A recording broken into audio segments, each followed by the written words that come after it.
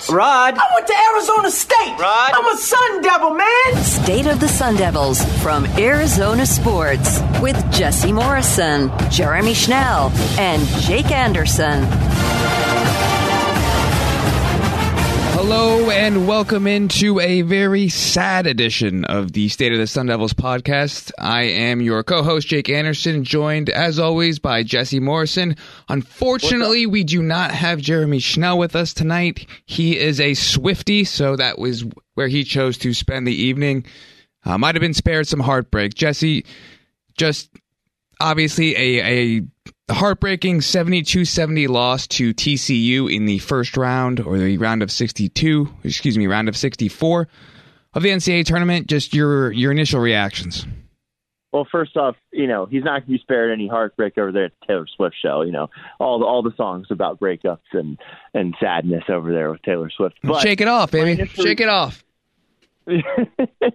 My initial reaction, though, is it's just disappointment, like you said, especially just because they led by 11 at the beginning of the second half, and it just seemed like they were going to steamroll TCU in the second half and kind of do what they did to in the first four, and it just didn't end up working out like that.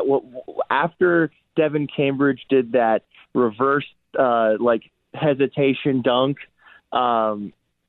I was just like, man, this team might make a legit run in the tournament. And then finally just the offense sputtered out. After a few too many games in a row that this team has been good on offense, it sputtered out, and we saw them just go ice cold down the stretch. And that ended up being what ended this tournament run for Arizona State. Yeah, I agree completely. I put in my recap that this game almost mirrored exactly what this team has been all year, and that's a streaky defensive first team that can go flaming hot as easily as it can go ice cold. They were down big early, 15-4, right? And you were like, oh boy, this might be ugly. And then it was a game. We had 12 lead changes. ASU led for 25 minutes, and I think that's going to be the hardest part of getting over this loss, is the fact that they're up by 11 in the second half, 15 to go.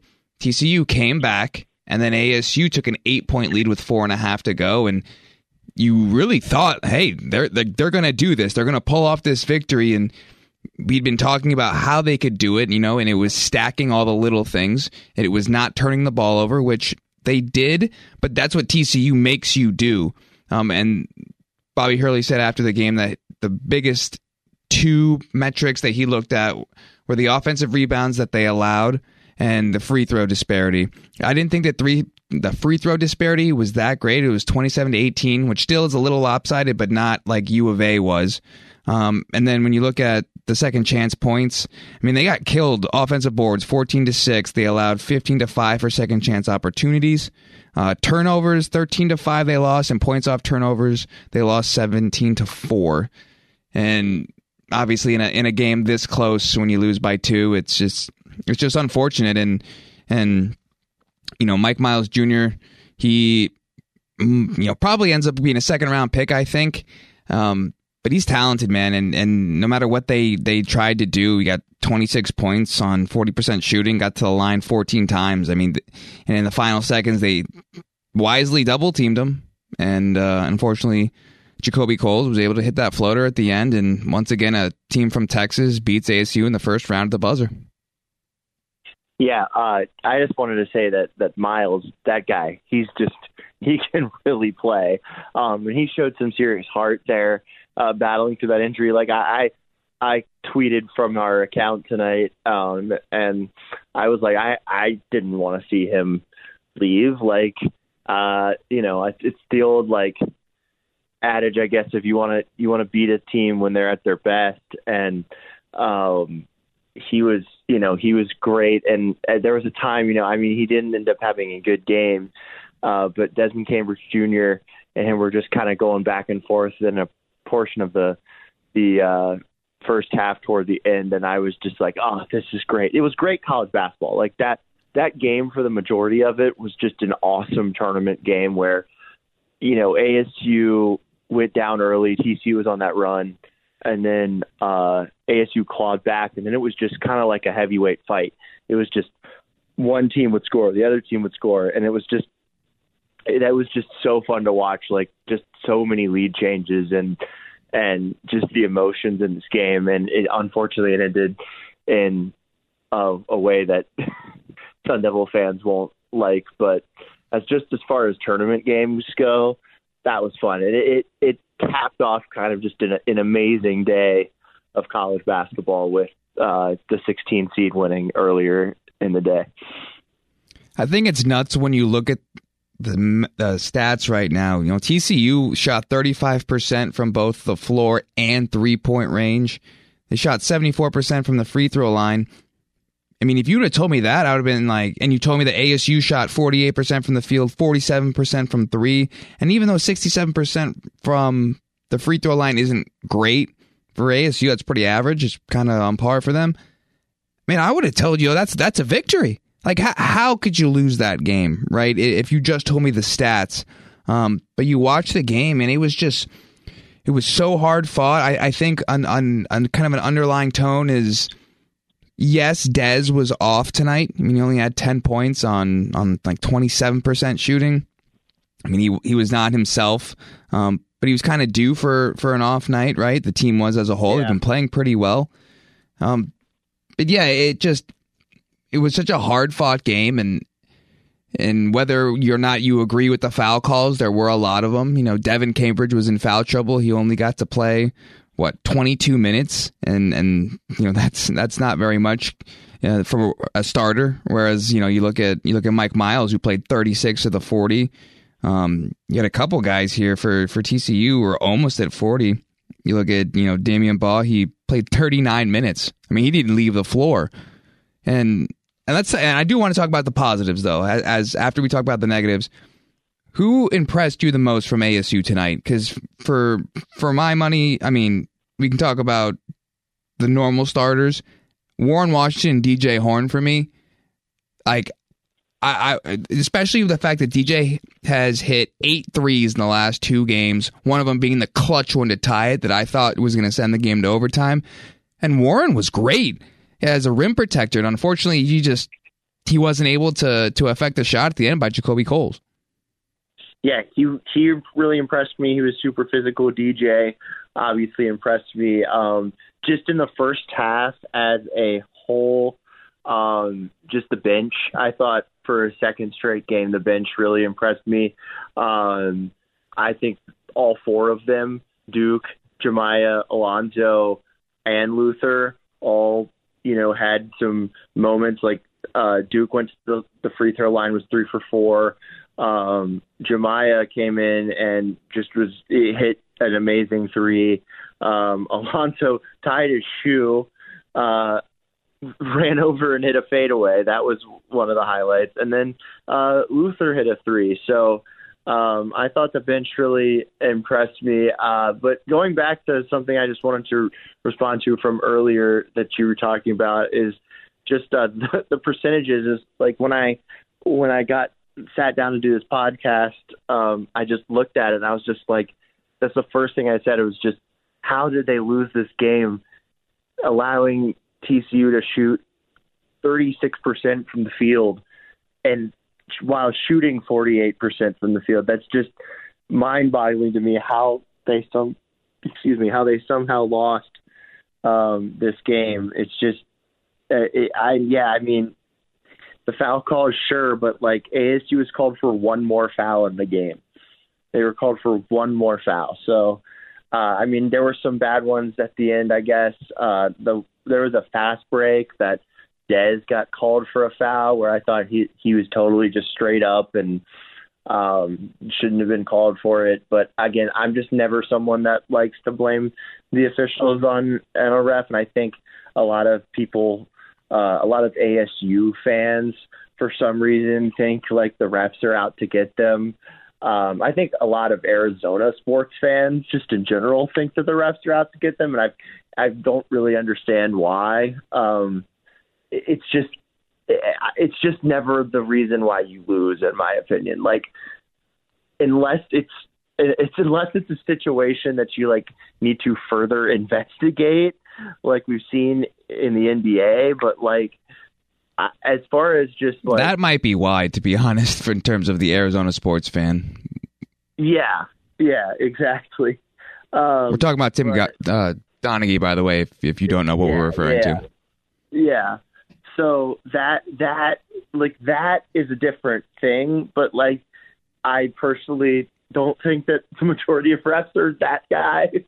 So I just think that they're trying to do their job, and you got to control what you can control. And you know, down the stretch, if you get too into what the calls the refs are making, that can get you kind of rattled away from the main goal of just trying to play your game and doing what you should do to win. So again, like, if ASU had made if they made 3 more free throws in this game, would have been completely different. We've seen this time and time again with this team where they're shooting 64% from the free throw line, and that's just not going to get it done. So again, it's just not on the refs, in my opinion. I'm never going to go there. They went cold. The offensive rebounding was absolutely dominated by TCU, and Miles was great. He was great tonight. Yeah, I agree with you on the referee aspect of it. And going back to the percentages, I guess the percentages, when you just look at those by themselves, are kind of eye-opening. But when you look at what the actual math is behind it, TCU got 10 more shots off than ASU. They shot 6 more threes than ASU, and they shot 9 more free throws. And while their percentage from the from 3 and from the field are poor, they got more attempts off, so it really kind of doesn't matter. And they got those attempts off because of the offensive rebounding, like we alluded to. So when you keep getting these second chance opportunities, your percentages may still be in the dumps, but they had more points at the end of the game, and especially from the free throw line, it just, that's all that matters. One thing that I was looking forward to for this game was the return of Austin Nunez. It kind of seemed the way Bobby phrased it on Wednesday, that if they advanced, he might be able to play over the weekend. And he'd warmed up, and they didn't rule him out the way they ruled him out for the first 4. So I thought he was going to play. Obviously, he did not. Do you think he makes a difference tonight? I mean, I know he hasn't played since February 18th, which is a long time in college basketball. I mean, any sport in terms of conditioning. But do you think Austin Nunez would have made a difference off the bench? I mean, here's the thing about putting someone back into your lineup who hasn't played in about a month. Like, that's going to disrupt the chemistry of the team, even though they've played a lot with him this year. It's just one of those things where it's like, when do you put him in? Who do you put him in with? Like, there's a lot of things that go into that. And in a tournament game, I don't know if that's something that you want to necessarily do. As far as him making a difference, they shot really well from 3, and that's kind of his strong suit, is shooting. And so I don't know how much of a difference he would have made, but I'm excited to see him play next year. That's kind of where I'm at with it. Is just like, I think they probably made the right call. Also, we've seen recently, across sports, just how serious concussions are. And, to play 7 minutes in a tournament game, that's great. But, like, the health and safety of Austin Nunez is way more important than playing 7 minutes in a tournament game. Yeah, you talked about looking forward to seeing him play next year, and that's kind of what I want to go now, is looking forward to next season. Coach Hurley's going into his final year of his contract, and I'm not going to ask you if he deserves an extension or not, but in terms of where the program is, even from a couple of years ago, because from where it started to where it is now, I think that's not even a question. It's taken leaps from where it was under Herb Sendek. In terms of consistency, with Herb Sendek, obviously you had the James Harden years, but you had some pretty low years as well.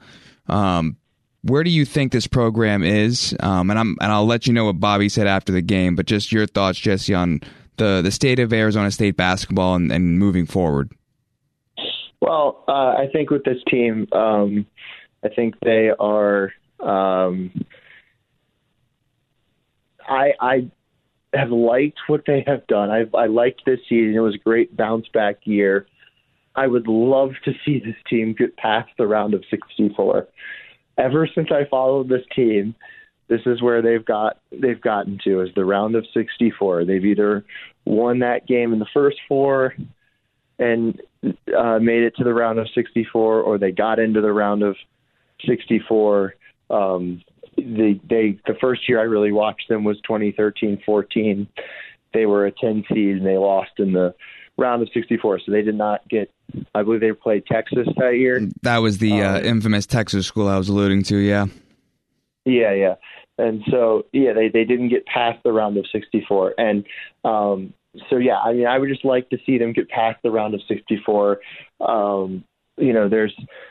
There are some roadblocks with this program. I would like to see some upgrades to the arena. I think that I agree 1,000% there. In recruiting, because this is, again, like Kenny Dillingham has alluded to, this is a great place to go to school out here in Arizona. So you should want to come out here. I don't think they should move into the Coyotes arena. I think that would be, if the Coyotes build a new arena, I think that would be a disaster.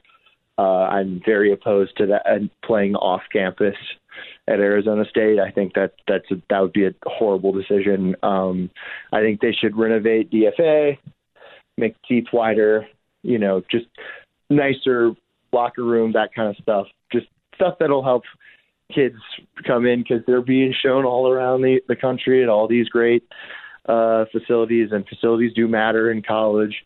I'd like to see that upgrade. I think that could help them. The thing that I want to see is just get past the round of 64. And then I don't know, it's such a wild time in college sports, but I would like to see them hang on to some of these guys that they have lost. Like, it seems like there's a cycle of players usually. And so, there's a lot of guys on this team that I really like. So they've got to do whatever they can do to keep the current guys here and not have them go to another school for whatever reason. Yeah, and Austin Nunez and Duke Brennan, I think, are two guys, they're freshmen, and you hope they stay. But like you said, in the modern landscape of college sports, you have no idea what's going to happen, literally year in, year out. Bobby Hurley was asked after the game the question about where is the state of this program, and he had a very short, blunt response, and it was, "Did you watch the game? That's the state of the program." And I agree with him. Granted, yes, they collapsed at the end. They had this game won, and I think that just comes with experience in games like that against high quality opponents. And sometimes they win and sometimes they lose. And unfortunately, this was the night they ended up being on the wrong side of it. But these are character builders. Hopefully the guys that do stay can help grow with that. And to go back to some of the things DFA needs to do in terms of safety for fans, especially with the elderly population that we do have here in the Valley. It is a little dangerous, in my opinion, watching some of these folks try to go down the stairs and there is no railing. President Crow did talk about that recently. He said there were no major injuries, but still, you kind of want to prevent stuff like that. But yeah, just looking forward, I think that if Bobby can continue to get a core group of players, there's no reason why this team can't do what it did this year, year in and year out. There are other programs we don't know what's going to happen with the Pac-12, right? So we can't really look at it too long term in terms of where we're going to be in this conference. But yeah, I like to see the fact that they competed toe-to-toe with a Big 12 team, whether you think the Big 12 is overrated or not. they still competed with a team that was ranked 6th as a seed in the NCAA tournament. It's tough when you lose, right? But we saw U of A lose to Princeton, and no one thought that was going to happen. And it does suck that they don't get that chance to play Gonzaga and see if they can make the first Sweet 16 since 1995. And we you'll do this every time you make the tournament and you lose a heartbreaker like that. But it just, I don't know. Just looking back at it now, I'm just trying to think from an overall perspective of it. Yeah, man, this sucks. I mean, as a former student, I grew up here, right? And like you said with Coach Dillingham, like full disclosure, guys, I haven't been on the pod for the last week during the conference tournament. I was dealing with some family stuff in Reno, Nevada, of all places. But that was actually one thought I had when I was freezing my ass off up there is, yeah, man, I want to go back home to the warmth. Like, and so from a recruiting pitch, nothing against the city of Reno. Love my family. Love going up there to visit them. I would choose the Valley every time.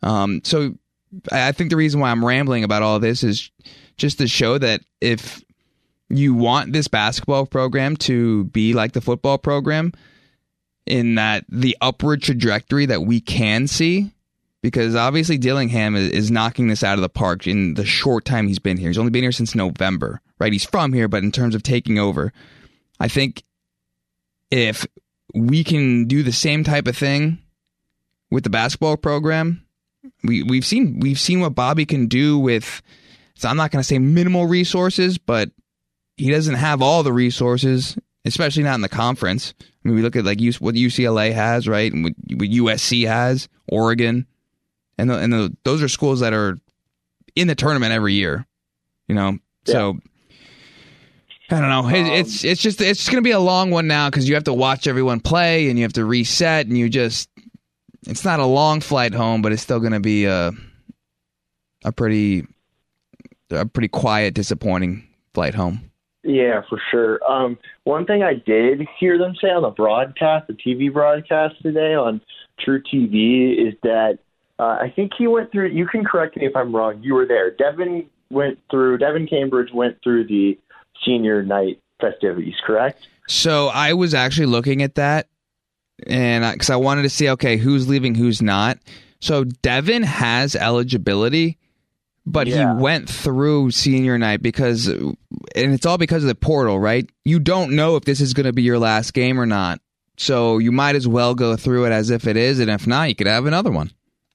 Yeah, I want to see him come back. That's the one other thing I wanted to add about this program going forward is that would be great if he came back. I think he's been a very solid addition to the team and a good heart guy out there. So I think he'd be a great veteran to keep around. So I'd like to see him come back. Who knows if he's just done with wanting to be in college or if he wants to go play pro or whatever, go into his career. There's various things he could do, but I would love to see him play another year for Arizona State. Yeah, and as we are now past midnight as we record this, we got spring ball tomorrow, which is technically today on Saturday, quarterback availability. I'm bringing that up because that will be the next podcast we will do will be in reaction to what the quarterbacks have to say and what we've been seeing at spring ball as we kind of transition now into that. And just a quick tidbit from what I've seen out there on the field, Jaden Rashada has the most zip out of any of the arms I've seen. Oh, zip. I mean, I'm not joking. Like, they're running slant routes at 5, 6, 7 yards, and guys can't catch the ball. And not because it's inaccurate, because it's just, it's boom, it's right in their hands and it goes through them. So that'll take a little bit to build chemistry with those guys. But yeah, I just wanted to kind of give a preview as to what we were expecting tomorrow, and then what we're going to be talking about on the next podcast in reaction to that. Anything else you want to add before we wrap up? I just have a question for you. You mentioned zip. You kind of clarify this, but just to be clear, the zip isn't meaning going over the the head of the receivers, like with Emory Jones. No offense. No, and they're not really. They haven't really been throwing bombs either. So that's why I phrase it as zip instead of arm strength, because I haven't seen them throw it as far as they can. And again, everyone's in shoulder pads and helmets. The quarterbacks aren't even wearing shoulder pads yet. So it's very, t-shirt and shorts-esque out there. No one's hitting each other. Well, no one's hitting the quarterback, obviously. These guys aren't even tackling, really. They're just kind of wrapping each other up. It's spring ball, right? But with how different this program feels now, I mean, just being at practice, like I'm literally running from period to period because, if you don't run, you're going to miss something. Right? Like, wow. No, like Kenny Dillingham has turned this thing over. There were some other like Matt Hawk was at practice on Thursday. So I was talking to him and kind of, because he's actually got a perfect guy to talk to. He was there for the Todd Graham era when Kenny was a staffer. So I asked him, what does it feel like compared to Todd Graham? And he told me that, it's not completely different the same way that it is compared to the Herm Edwards era, but it is a little more player friendly. It's a little more fun and competitive, to whereas Todd Graham didn't necessarily leave the best impression with some of his players. I'll just leave it at that. Yeah. Also, I will say, I did want to add that this is our last episode of season 1. I don't know if I've told you this, Jake, but as we transition into our spring ball practice, that will end our, season 1 of our podcast. It goes to season 2, starting with the 2023 season. So 2023 football season, that it will be season 2, episode 1 of the State of the Sun Devils podcast. Well, hopefully we will have a better football season than we did this past time. And from a basketball standpoint, I know we got a long way to go. This was a pretty good year overall. I do think that for a team that was picked... For the men's team. Yes. For the men's basketball team that was picked 7th or to finish 7th by the Pac-12 media, they didn't finish 7th. They finished 5th, which may not sound that great. But they did make the tournament, which is all that really matters. They got a tournament win. Granted, it was a first 4 victory. But hey, man, they did something that a lot of people didn't think they could do. A lot of people doubted them. People thought Frankie was dumb for coming here from Michigan. And look what happened in Michigan. ASU not only beat them, Michigan didn't even make the tournament. So yeah, I think there are a lot. Obviously, Warren and Dez made the right decision to leave Nevada. But I just think it's one of those seasons to where the ASU should be proud of this season. It sucks how it ended, but again, this is no shot at U of A, but U of A is beside themselves sick as to what happened, whereas ASU can actually hang their hat and say, you know what, yeah, we were probably going to lose eventually, but we went out and it took and as Bobby Hurley said tonight, it took a last-second shot to put us down. And that's honestly, if that's what it takes, that's what it takes. You tip your cap. Yeah. All right. All right. Well, that's going to do it for this edition of the State of the Sun Devils podcast. For Jesse Morrison and Jeremy Schnell, who was a Swiftie tonight, I'm Jake Anderson. We will see you next time next week after we talk to some quarterbacks at spring ball. Ciao.